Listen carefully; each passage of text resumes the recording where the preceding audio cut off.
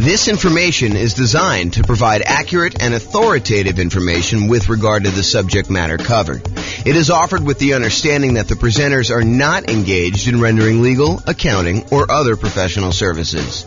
If legal advice or other expert advice is required, the services of a competent professional should be sought. Welcome to the Amarillo Real Estate Investing and Real Estate Financial Planning Podcast. Learn all about investing in real estate in Amarillo, Texas, with a combination of real estate financial planning and modeling with numbers specific to Amarillo, plus syndicated, more generalized recordings of live and pre-recorded real estate investing classes, not all of them specific to Amarillo. Be sure to stay tuned after the podcast for a message from our sponsors. Well, good morning and welcome, everyone. I am your host, James Orr, and I have a really exciting class to share with you today. I just worked on massively overhauling and improving this tool that I've had for a while. I've used this in a bunch of classes previously. The first version of it I got from, I believe I got from Terry Evans, a lender here in Northern Colorado. And since then, I've modified it pretty significantly, so it's probably unrecognizable to her. But originally, I think she gave this to me to kind of explain how some different loan programs worked. She's a lender here, and I was a real estate agent at the time, although I still am a real estate agent, I'm just not active. However, I've used it in a whole bunch of classes to kind of show how different loans compare and how the monthly payment on different loans compare so that we can evaluate as real estate investors which one of the different loan programs, if we're considering all these different options, which one's going to give us the most cash flow. How can we improve cash flow the most by choosing which loan we pick? And so today's class is the loan comparison spreadsheet for real estate investors. And I'm really excited to show you my latest version. And here it is. So this is a brand new, cleaned up, visually improved version of a spreadsheet that you can use to compare different loan types and mortgage insurance comparisons. So it's your way of kind of like evaluating which loan to do. And I've highlighted which fields you should be filling in. Of course, you can go and modify other parts of the spreadsheet, especially if any of the formulas change over time, you need to kind of update those. But for the most part, you should be able to. And let me know if you can't. Now, kind of we'll update it and make sure that we kind of make it right over the time because this is brand new. But you should be able to just update these fields, the ones that are highlighted in bright red, and be able to modify it. So let me walk you through what's going on here so that you can understand why this is powerful. And then I'll show you some of the outputs that you can do. So the first thing is you're going to want to put in the purchase price of the property that you're considering buying. Then what you're going to want to do is you're going to want to call your lender and you're going to want to ask your lender what the different rates are for a variety of loan programs for your specific credit situation. You know, for the sake of classes, I used to put in here the credit score used in order to get the rate and then the minimum credit score required in order to get that particular loan. Those are like the two lines at the bottom. However, for you, when you're going to go call your lender and work on filling this out, you're going to want to have them run it with your specific credit scores for your situation. So don't just go ahead and say, hey, give it to me for the credit score of 660, because that's not going to be appropriate for your situation. You want to use your exact number. There was something else I was thinking. Oh, one other thing I want to mention is please don't just send this over to your lender and ask them to fill it out for you. You should get on the phone and you should talk to them and find out like what the differences are between, doing this loan program and this one and, how they're feeling about pricing. You should call them and have a conversation. Don't just send them the spreadsheet and ask them to fill it out and send it back. And definitely do not send this to like 3 or 4 or 5 or 10 or 20 lenders and have them all fill it out so that you get a whole bunch back and you can kind of shop them. That would be inappropriate. That's not acceptable. So please don't do that.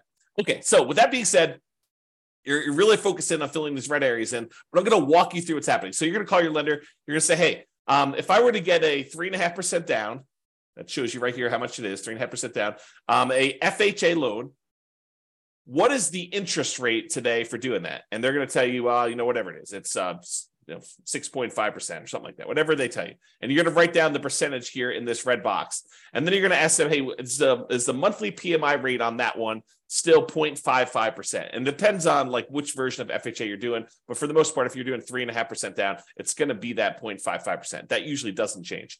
Although it changed recently, but it's changed for everybody. It doesn't change like daily. So you're going to tell them that. So you're going to get that number here. And so what it does is it then calculates in, hey, look, if you're getting a $450,000 property, that means you're going to put $15,750 down. That means your loan amount is going to be this $434,250. You're going to have a certain amount of money that you need to pay in as an upfront PMI fee, mortgage insurance premium. So FHA loans have an upfront fee that you pay. And so you're going to pay that upfront MI fee in order to do that. And so you're going to roll that into the loan in our example here. And so the total amount you're borrowing is this $441,849. And then this is your interest rate, and this is your monthly PMI rate or mortgage insurance premium rate for FHA. It's just called something different. And then it shows you what your effective rate is, which adds these two together just to show you approximately what you're really paying for that loan. And then it shows you calculates your principal and interest payment, what your monthly mortgage insurance premium is, basically takes this number and does that. It estimates your hazard insurance. You'll notice the insurance is going to be the same all the way across for all your properties. You can change that and do that. In fact, maybe I should make a note to make that a field that's editable. This is what happens when you make improvements. Let me make a note. Note to myself. So hopefully I'll make that change before I get it up. And we will take care of that. Let's see here. So MIP. I'm sorry, not MIP. This is the hazard insurance and taxes. Editable. All right, so I'll go ahead and make a note on that to mark those as where you can edit those. They are editable. The spreadsheet is completely open, so you can edit any of these fields you want, but I'll highlight it so that it actually makes it easy for you to see which ones there are. So in other words, it shows you the estimated tax hazard insurance. You put that in there, and it's the same for every one of the loans because your insurance doesn't change. Your regular property insurance doesn't change. And then your taxes, the estimated taxes on your property, and that doesn't change regardless of which loan you use. So that's going to be the same all the way across. But then it shows you for the FHA loan, for example, what your total amount of your principal and interest, your PI, plus your PMI, plus your taxes, plus your insurance. So PITI plus PMI, right here, PITI plus MI, and it shows you what the total monthly payment is for getting that particular loan. And we're going to show you in a chart here later what the actual loan comparisons look like, but you can see them going all the way across as to what the different loan amounts are for various loan programs. Then you're going to do the same thing. You're going to ask them, hey, what's the USDA rate? And they're going to tell you the mortgage interest rate for that. And you're going to ask them what the PMI rate is for that. And you're going to ask them what that is. And then it shows you you're putting nothing down. It's a $450,000 loan. There's an upfront MI payment. In order to get that, we're going to add that to the balance of the loan. And you're going to see all that and verify these with your lender. Make sure that this is how they're doing it and that you're doing it the right way. And if you have to, adjust it. And so it shows you the effective rate, shows you what the total payment is for those. Go do a VA loan, especially if you can get one. If you can't get one, then probably don't do that. If you're not going to buy a rural property, you may not even need to do USDA, but go ahead and put them in here, your interest rate. There's no PMI for VA loans, no monthly PMI, so it's NA there for that. And it shows you what the overall interest rate calculates the payment for that one. And then do two different versions of the either 3% down or the 5% down owner-occupant conventional loan. So we're going to do a whole bunch of different conventional loans. We're going to do 4 different ones for owner-occupant, 3% down, 5% down, and then we're going to do one where the lender pays the PMI or where you pay it monthly. And then the 5% down, we're going to do one where you pay the PMI and the lender pays the PMI. And then we're going to do all of the non-owner-occupant investment versions, like a 15% down one with PMI, 20%, 25%, 30%, and 40% down, just so you can see the loan programs. Now, if you're in a situation where you're like, look, I can only get one loan, like I only qualify for FHA and I only have 3.5% down, I can't even qualify for a 3% down conventional, maybe you don't need to do this spreadsheet. But if you're someone who has a lot of options, you've got great credit, you've got a large down payment, you could either do the nomad strategy, you could do your kind of like investing strategy, and you're trying to figure out like, which way should I go in order to optimize? This is a great tool to help you make that decision. If you can only do one loan, filling this thing out is overkill. Okay. So if you can only do like an FHA loan, don't bother. Just do the FHA loan, figure out what the payment is, and work that into your spreadsheet and your analysis. All right. So otherwise, we do this 3% down conventional loan. If you're doing monthly mortgage insurance, you're going to have a monthly MI rate here. If you're having the lender pay it for you, you're usually going to not do that, but you're going to have some points in when you do it. And so you do it this way.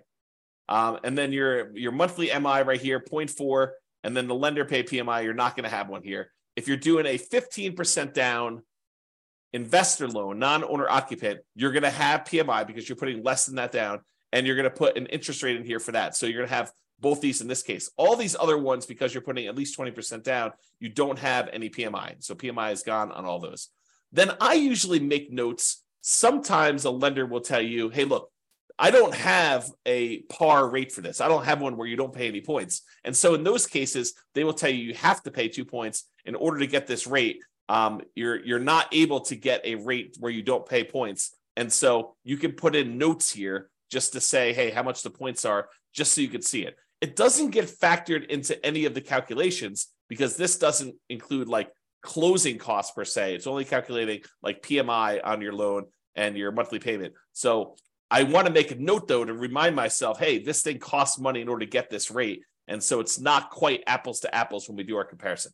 All right. And you'll notice this one says par, showing you that they didn't require points on any of those, which is pretty normal for me. But I added this just to kind of be able to have a spot for putting notes in. Okay. So then it calculates all the payments on those. Now, what I'm going to show you next is this takes this particular table, all the inputs that you had here in order to do this, and it shows you the relative sizes of the monthly payment.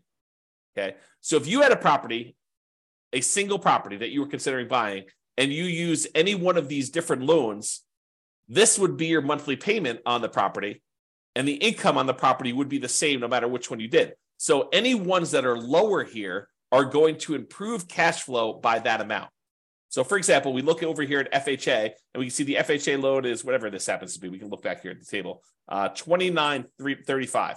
So you can see that the monthly payment on this FHA loan is $29,335. But if we went over here, we could see that getting a investor 30% down loan, putting a lot more down, improves your cash flow by a considerable amount. So the 30% down is $23.96. So it's like $600.60 or so better for you to put 30% down. But there's some that are super interesting. For example, you might be thinking to yourself, hey, what is the difference in monthly payment between putting, 5% down where I'm paying monthly PMI, this kind of orange one here, I think is that one. This is FHA, this is USDA, this is VA, this is the 3% down pair, this is the 5% down pair. So this is 5% down where you are, this is the 5% down where you are paying the monthly PMI. How does that compare to buying a property with 15% down? So this is the 15% down loan. So getting a loan, this is what's interesting. Getting a loan where you only put 5% down and you move into the property and you're paying the monthly PMI is actually cheaper than you buying a loan with 15% down where you have monthly PMI. And you can see because this monthly payment is less than this one. This one's taller, and this is your 15% down investor loan. And so you might be saying to yourself, hey, so how much better is it to put 20% down? Well, here's the 20% down one. And if we had gotten a VA loan, if we were to put nothing down, the difference between putting nothing down and putting 20% down is not as much as you might have thought, because the VA loan is such a great loan to be able to get. And you can see that here in this chart. There is a difference, but it's not this massive difference that you might have expected. So we can now visually see that getting this VA loan is higher than putting 20% down and not having PMI. However, it's not as big of a difference as you might have thought. Okay. And then if you want to, you can also just break out and say, okay, I'm definitely doing owner occupant.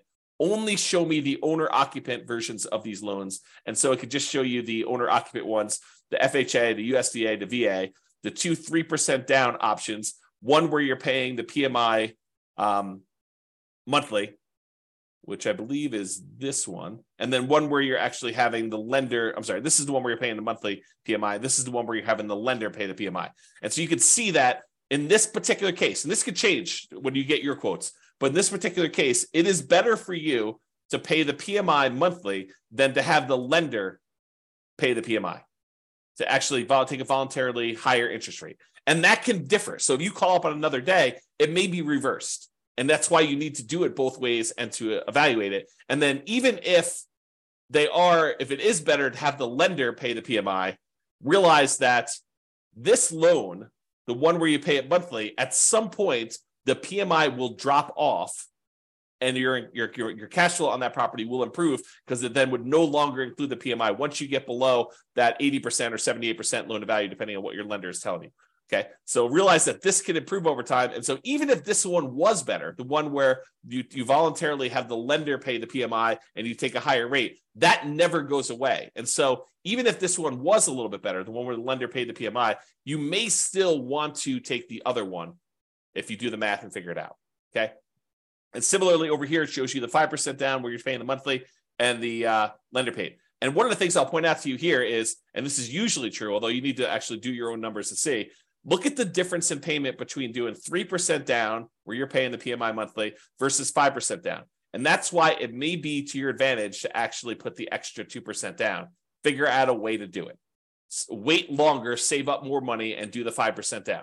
So in some cases, it may be better for you to go and do that. Okay? And you can see the difference here. All right? So just looking at these, though, you can tell that if you can get a VA loan, the VA loan is going to be your best loan option as far as the lowest monthly payment you can get. And honestly, you're a little surprised by that because the VA loan is nothing down.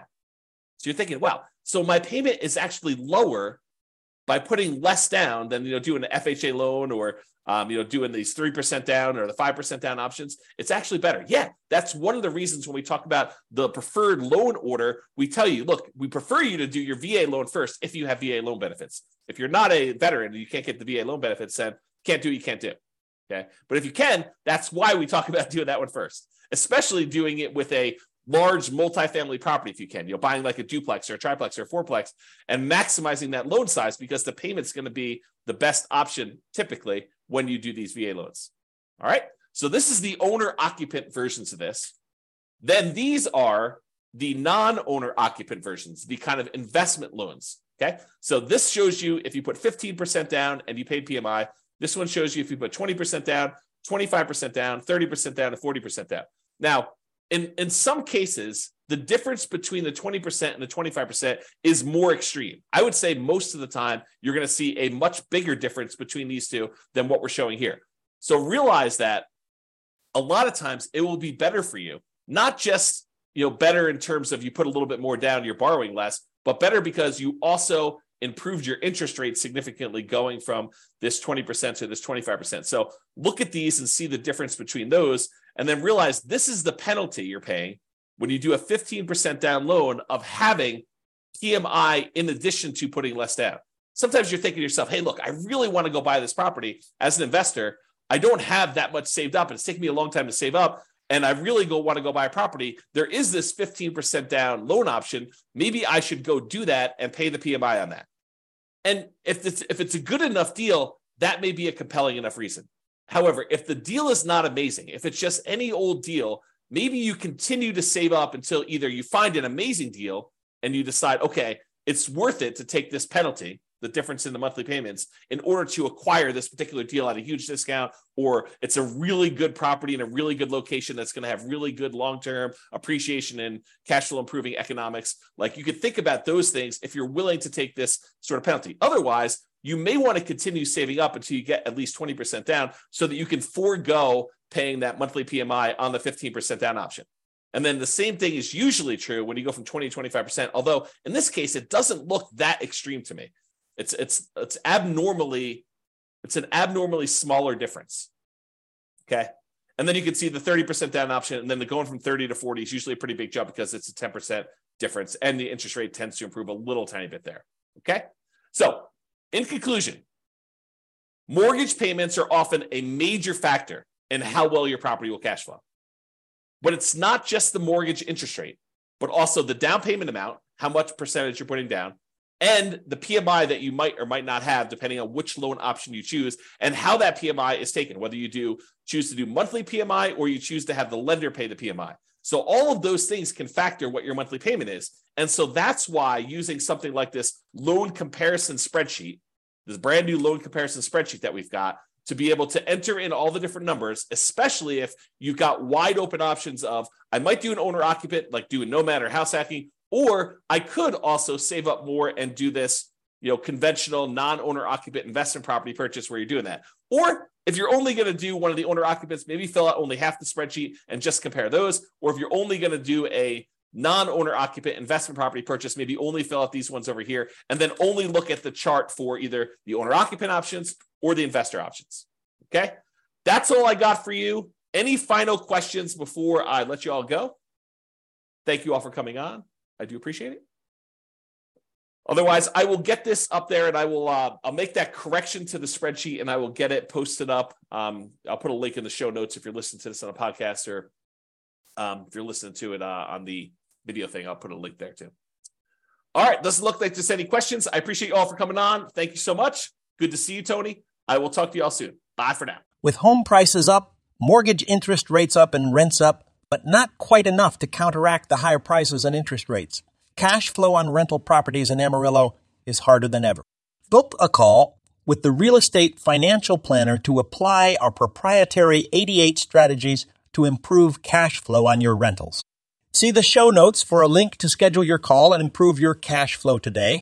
If you're a real estate agent, lender, or professional in Amarillo that wants to help our real estate investor listeners, consider reaching out to learn about collaboration opportunities with this podcast.